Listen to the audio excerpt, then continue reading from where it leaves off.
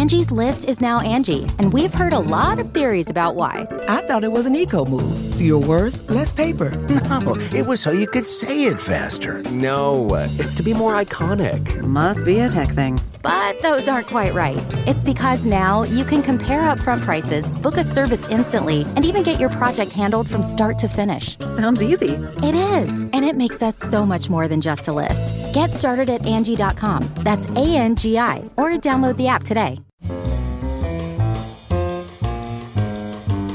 This is Merriam-Webster's Word of the Day for Tuesday, October 7th.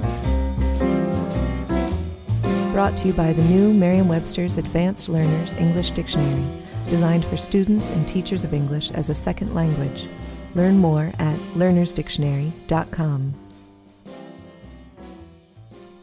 The word of the day for October 7th is puissant, spelled Puissant.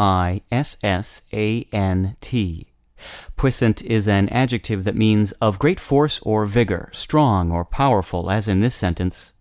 Laurie was aware of the restaurant critic's puissant influence in the industry, so she became quite nervous when she spotted him sitting down at a table in her café.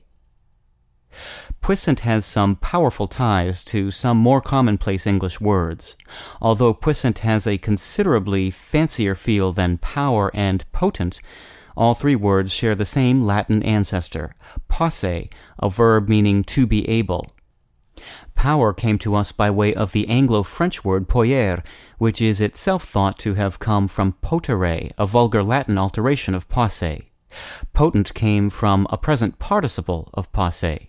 From poer came the adjective puissant, meaning able or powerful in Anglo-French, and English speakers borrowed that to form puissant in the 15th century.